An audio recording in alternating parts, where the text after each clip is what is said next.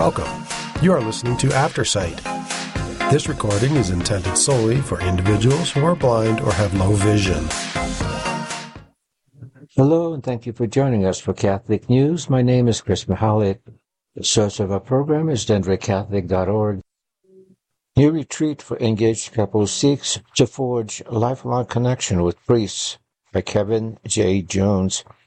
3 parish pastors in Denver have put together a new Catholic marriage preparation retreat called Entrust that seeks to ensure engaged couples can form strong, lifelong ties with their priests, preparing them for the sacrament. We're really trying to form and forge deep relationships with all these couples. Father Samuel Moorhead, pastor of the Cathedral Basilica of the Immaculate Conception, told the Denver Catholic, "We're not preparing you for a day, we're preparing you for a lifetime, and we're not going anywhere." Father Moorhead has joined 2 other parish pastors to run the Entrust retreat as a team. Father Daniel Ciucci of Most Precious Blood Catholic Parish and Father Nick Larkin of Assumption Catholic Parish. They have run the 2-day retreat twice and plan another for November. Father Moorhead said that one aim of the retreat is to actually get to know our own couples better by personally investing in them and not outsourcing the retreats. This, he said, helps priests be a source of blessing and a resource for future encounters with God and the Church. The retreat aims to encourage engaged couples to continue to involve priests in their life once they are married. Father Moorhead's collaborator, Father Ciucci, told the Denver Catholic, "What we want to communicate is that the priesthood is there for the couples when they're in need and before they're in dire need," he said. "Much marriage counseling depends on the context and on the couple," he said. "If a married couple is known and loved by the priest before any need for counseling arises, they can be helped even more." Like other marriage preparation programs, the Entrust retreat features lay Catholic speakers like a psychologist and a financial expert. 2 married couples also offered their testimony. Father Moorhead, while not wanting to be too critical of other marriage preparation programs, questioned whether church trends in recent decades have emphasized lay Catholic leadership in marriage preparation to the point that the priest's role has been diminished. In his view, many marriage preparation retreats lack the constant presence of a priest, and their speakers sometimes focus on practicalities of marriage and lack confidence in speaking on theological topics. The Entrust approach seeks both to affirm the best of the practical and to address this shortcoming. It appears to be working, according to anonymous feedback from their April 2023 retreat. "Personally, I have not interacted with a lot of priests," one unnamed bride-to-be said in a report Entrust organizers provided to the Denver Catholic. "This feeling of distance," she said, "made it difficult for her to feel connected to the Church. I think the biggest takeaway was just the interactions I had with all the priests and how loving and like normal people they are," the retreat participant said. "It was just sort of life-altering for me to feel accepted in the Church and connected to other people." The participation of the priests is key, Entrust organizers said. "We priests are present the whole time. That's probably the distinguishing factor," Father Ciucci explained. "We don't get dropped in for a half an hour talk or a prep speech. We're there. If we need to get pulled aside, we can be. We priests will roll up our sleeves," said Father Moorhead. "We're leaning back into this to form a deeper partnership with lay faithful in a preparation for the sacrament." Father Moorhead added that the Entrust retreat takes a theological robust approach. He also outlined the Entrust retreat's presentation and emphasis. The talks began first with a presentation of the Gospel, the Kerygma. "Most marriage prep retreats don't," he said. "They don't presume to be evangelical and to want to draw people to the full expression of the Catholic Christian faith. The second presentation is about how to enculture enculturate the Catholic faith into home life with a sacramental worldview. The third presentation focuses on marriage as a sacrament and how it should be lived from the beginning of the marriage on the wedding day and throughout the married couple's lives. A fourth presentation addresses the authentic good of sexuality, but with a robustly scientifically informed presentation. It also discusses temptations against marital chastity and the goods of marital chastity, Father Moorhead explained. We're trying to invite a couple to invite Jesus into their marriage, and we do that through living authentically our own vocation and allowing that to excite the couple to live fully and authentically their own vocation, Father Ciucci said. Then it becomes symbiotic. It becomes mutually life-giving. Engaged couples should learn to walk alongside their priest, he said, because a priest will be there on their wedding date when they want their child baptized and when they want to go to sacrament of reconciliation. If they go to church every Sunday, which teaching requires, they'll see a priest there too. But having those regularized sacramental touch points is not the same as knowing a priest, inviting him over, becoming friends with him, and allowing him to know you and your marriage more deeply and personally, Father Ciucci said. When a couple is preparing for marriage, they start to hear things that the church has been proclaiming all the while, but they hear them afresh and anew, he added. Marriage is such a personal sacrament. What we're trying to do is use this privileged time well, because we have their attention. The next Entrust retreat is scheduled for April 19th and 20th at Most Precious Blood Parish, with the cost of $200 per couple. It fulfills the Archdiocese of Denver's marriage preparation requirement. Artificial intelligence, AI, can create religious images in seconds, but is it really sacred art? By Joseph Purlenchen of the National Catholic Register. Adjusting the drape of fabric just so on her artistic model, sacred artist Gwyneth Thompson-Briggs continues painting with a stroke of oil paint here, a highlight or shadow there, working to depict the latest saint for her artistic portfolio. Elsewhere, using algorithms and data points, a computer scans the internet to create new art. Welcome to a brave new world, pitting processors against painters. Can you spot the style of Blessed Fra Angelico's celestial artwork? What about the hallmarks of Michelangelo or Raphael? Think you can recognize AI-generated art?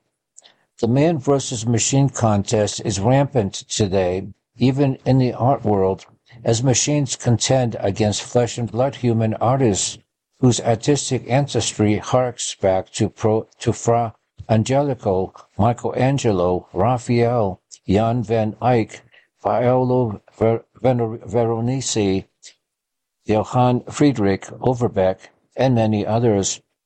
Social media is awash with machine-generated artificial intelligence interlopers. Some of these images can have a certain attractiveness in their own way, with precise depictions of the Blessed Mother and Jesus and the saints, but a little examination soon shows they were not done by the hand and heart of a living artist. What is missing is art for art's sake. Other art can imitate a saint in what might suggest or mimic Renaissance style until too many appendages, disturbing backgrounds in other eras ruin the aesthetic, not to mention the theology, because humans do not make the picture. AI generators on the internet create when prompted to make a certain image or scene. In simple terms, AI samples from billions of images of photographs, art, and drawings by real artists that have been scraped from the internet into a huge database. Then, based on probability, the software, algorithms, and deep learning come up with something labeled art. Machines are not independently creative. Pope Francis, who was the subject of AI-generated deep fake images last year that showed him donning a puffy designer jacket on numerous occasions, has shared his concerns about the potential for dehumanizing applications of machine learning theology, most recently in his January 24th message for the 58th World Day of Social Communications. While AI offers many possible benefits, he said it can't replace the wisdom of the heart that humans can seek and receive from God alone. Such wisdom, he said, cannot be sought from machines. What do artists think of this relationship between fine sacred art and AI religious imagery? How do they see this pitting of machine versus artist? Why is one far superior to the other?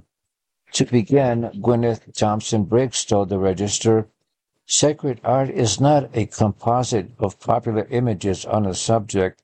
Sacred art is the work of a trained artist cooperating with the grace of inspiration to create a visual description of a supernatural reality. Machines are purely material and therefore cannot respond to the challenge of communicating a supernatural reality with visual metaphor. An award-winning contemporary sacred artist whose work decorates churches, schools, and private homes internationally, Thompson-Briggs, was commissioned in 2017 to create a painting for St. Augustine for Benedict XVI. She paints in a perennial Western tradition dedicated to reviving Renaissance and Baroque art to reveal the glory of God in the center of today's crisis. Kathleen Carr, president of the Catholic Art Institute, told the Register that AI creates images, but it's not really art since it lacks a human's imagination and hand in creating it. Sacred art is a human endeavor, and artists mirror God by being co-creators, bringing beauty and order into the world in architecture, beauty, and art.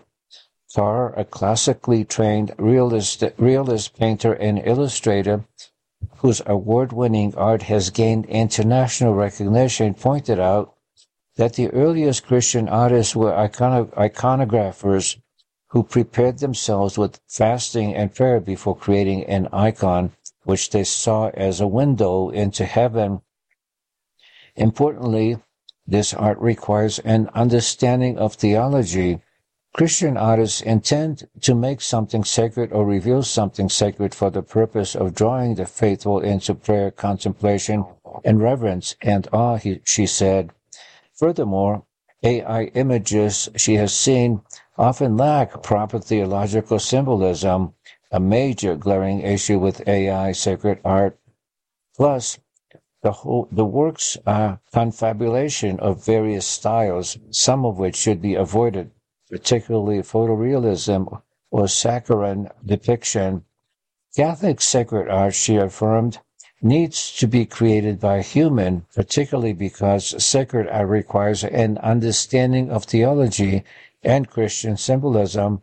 A machine and computer algorithm can create an object, but it will never be art, as that requires the use of human hands, the imagination, sacrifice, and Daniel Mitsui told the Register that the term AI art concedes too much. Does not believe what we are dealing with can properly be called intelligence or art at all. The Vatican commissioned him to illustrate a recent edition of the Roman Pontifical, the liturgical book that contains the rites and ceremonies. He sees intelligence acting as a bridge between individual and divine understanding, between the world we perceive with bodily senses and the world as God sees it. AI does not have a God-made will or intellect, but works instead by weighing probabilities, he explained, attempting to build a bridge between a virtual world, one defined by database, and the world that human senses perceive. Carr explained that the AI programs can only scan available art and images, anything from Gothic art to movie stills of Jesus. It is indiscriminately collating Catholic images and symbols but does so without an understanding of Catholic iconography and theology. And this is a more profound problem. Father Joshua Caswell, member of the advisory board of the Catholic Art Institute and Superior General of the Canons Regular of St. John Cantius at St. John Cantius Church in Chicago, one of the most beautiful churches in the country and the spiritual home of the Catholic Art Institute, also emphasized the differences. Fine art is a profound offering of God to God, where artists dedicate their work as both a gift and a sacrificial act, he said. In contrast, AI art lacks this sacrificial dimension, even if it possesses aesthetic beauty. Similar to how the Word becomes flesh, real fine art materializes into something tangible, always preserving the human touch. Additionally, John Paul II compared artists to priests, highlighting their role in making a sacrificial effort to bringing a divine vision into earthly existence. That is an impossibility for AI. Plentiful peculiarities, too. AI religious pictures have glaring and obvious peculiarities, and even subtle ones that people should know of. Thomson Briggs finds many problems. To begin with, the image generated is digital, she said. The traditional fine artist uses beautiful materials to acknowledge God's creation: oil paint, marble, gold leaf, glass. These materials radiate beauty even before they are applied to a work of art. The next problem is that the popular images AI draws from are in such bad taste that the result is often saturated with a pastiche of Bouguereau Madonnas, Jim Caviezel, Robert Powell, and schmaltzy superhero lighting effects, she said, adding that the advocates of AI sacred art do not have good taste when it comes to traditional art.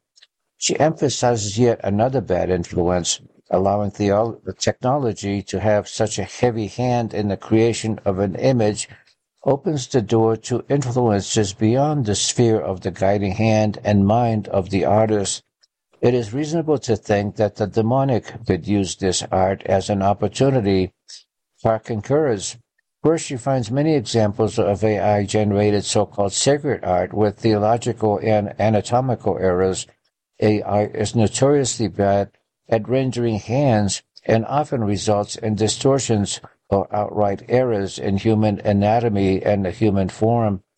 It is not uncommon to see images of Christ and Our Lady with 6 fingers or more, she said, but that's not usually the most egregious problem, which she explained is the lack of theological understanding. Koss saw one image in the form of the Sacred Heart of Jesus, where he was opening his tunic to reveal an illuminated cross, something that would never be in Catholic depictions of our Lord. That image was also rendered in style reminiscent of H.R. Geiger, an artist distinguished for his disturbing airbrush depictions of transhuman-looking creatures and dark, demonic-looking environments, hardly a style appropriate for depictions of our Lord, much less to have to draw the faithful to prayer and devotion. Yet some people have turned to what is called AI art via online art galleries, and museums in New York City and Los Angeles have featured AI art. Matsui turned to St. Hildegard in Bingen's insight that can apply to all arts. She said that we carry within us a memory of Eden. The reason that a melody appeals to us is that it is like a distant echo of the voice of Adam before the fall. I think all art, whether musical or visual, is like this. It is connected to our nostalgia for paradise. Art, and particularly sacred art, makes people better by drawing them closer to blessedness. Ultimately, art comes from something larger than us, something that our fallen selves cannot fully comprehend. This cannot be reduced to numbers, and a computer fundamentally can only consider numbers. Thus, a computer-generated image cannot match a human artist, nor can AI religious pictures inspire like a painting by Raffaello Fra Angelico. Real art crafted with love and sacrifice, hold a powerful impact on the viewer, clarified Father Caswell. When an artist creates from the glory of God, it is felt by those who have seen it, much like a musician composing a piece out of love. They pour and express themselves into it. The passion transforming into artistic expression comes through all of their works. As an artist, Carr agrees, AI can generate Catholic-looking art that on the surface may appear appealing but will always lack the depth that comes from something created by human hands with prayerful intention, a profound theological understanding, and most of all, created with love, care, and sacrifice, which artists offer back to God for His greater glory and for the benefit of the faithful. For instance, Thompson Briggs said she tries to draw and paint from life when she could easily pull a photo off the internet. I sew costumes for my models when I could just fake a bit of drapery and hope for the best. Every time I do things the hard way, though, I can see that it makes for a better finished product. Great art requires sacrifice. It makes sense that something as lazy as AI can never make great art. Second, Men's Leadership Summit to Equip Men to be Missionary Disciples by Aaron Lambert. Calling all men. The church needs you. Your parish needs you, and other men need you. An upcoming men's conference seeks to equip men to become leaders and form missionary disciples using the proven spiritual multiplication method used by Fellowship of Catholic University Students or FOCUS. The second annual Men's Leadership Summit is happening on February 24th at Queen of Vietnamese Martyrs Parish in Denver. It will feature a keynote speaker, Father Larry Richards, author of Be a Man, and Brock Martin, Senior Director of Regional Evangelical Evangelization for FOCUS. Archbishop Samuel J. Aquila will celebrate the opening Mass. Last year's summit focused on how to lead a successful men's group, and this year's iteration will build upon that theme by focusing on missionary discipleship. The theme of the second annual Summit Men's Conference is missionary discipleship, said Dan Donaldson, Vice President of Catholic Men's Leadership Alliance. This is based off of Curtis Martin's amazing book, Making Missionary Disciples. In the book, he explains that a true missionary disciple of Jesus is someone who practices three habits: divine intimacy, authentic friendship, and clarity and conviction for spiritual multiplication. Each of our keynote talks will help us as men to learn more about these habits and how we can develop and grow them so we can be true leaders for Jesus Christ and His missionary disciples who spread His love, mercy, peace, and joy. All attendees of the summit will receive a free copy of Making Missionary Disciples, courtesy of FOCUS. Men from all over the Archdiocese attended last year's summit and are feeling more confident about leading men's groups at their own parishes. The response of last year's summit was amazing. Men were impacted not only by the speakers but by each other, Donaldson said. Like last year, men will be seated at round tables and given time to pray, share, and discuss together what they are learning throughout the day. The goal of this summit and the Men's Leadership Alliance is to equip men as lay leaders at their parishes and empower them to start and lead their own small groups. Part of what we are working towards is a vibrant and growing men's small group in every parish within the Archdiocese, Brock Martin said. The Men's Leadership Summit is an opportunity for men from all around the Archdiocese to gather together, pray together, and be strengthened together. As baptized Christian Catholics, we are all called to be missionary disciples, Donaldson concluded. We shouldn't try to do this alone, though. Come to be lifted up and strengthened in your spiritual life and strengthened by your brothers. Men's Leadership Summit will be held Saturday, February 24th from 7 a.m. to 3 p.m. at the Queen of Vietnamese Martyrs Parish at 4695 North Highland Street, Wheat Ridge. Registration is $60. Thank you for joining us. My name is Chris Mahalik. If you enjoyed this program, please register for our free services at www.aftersight.org or by calling 303-786-7777.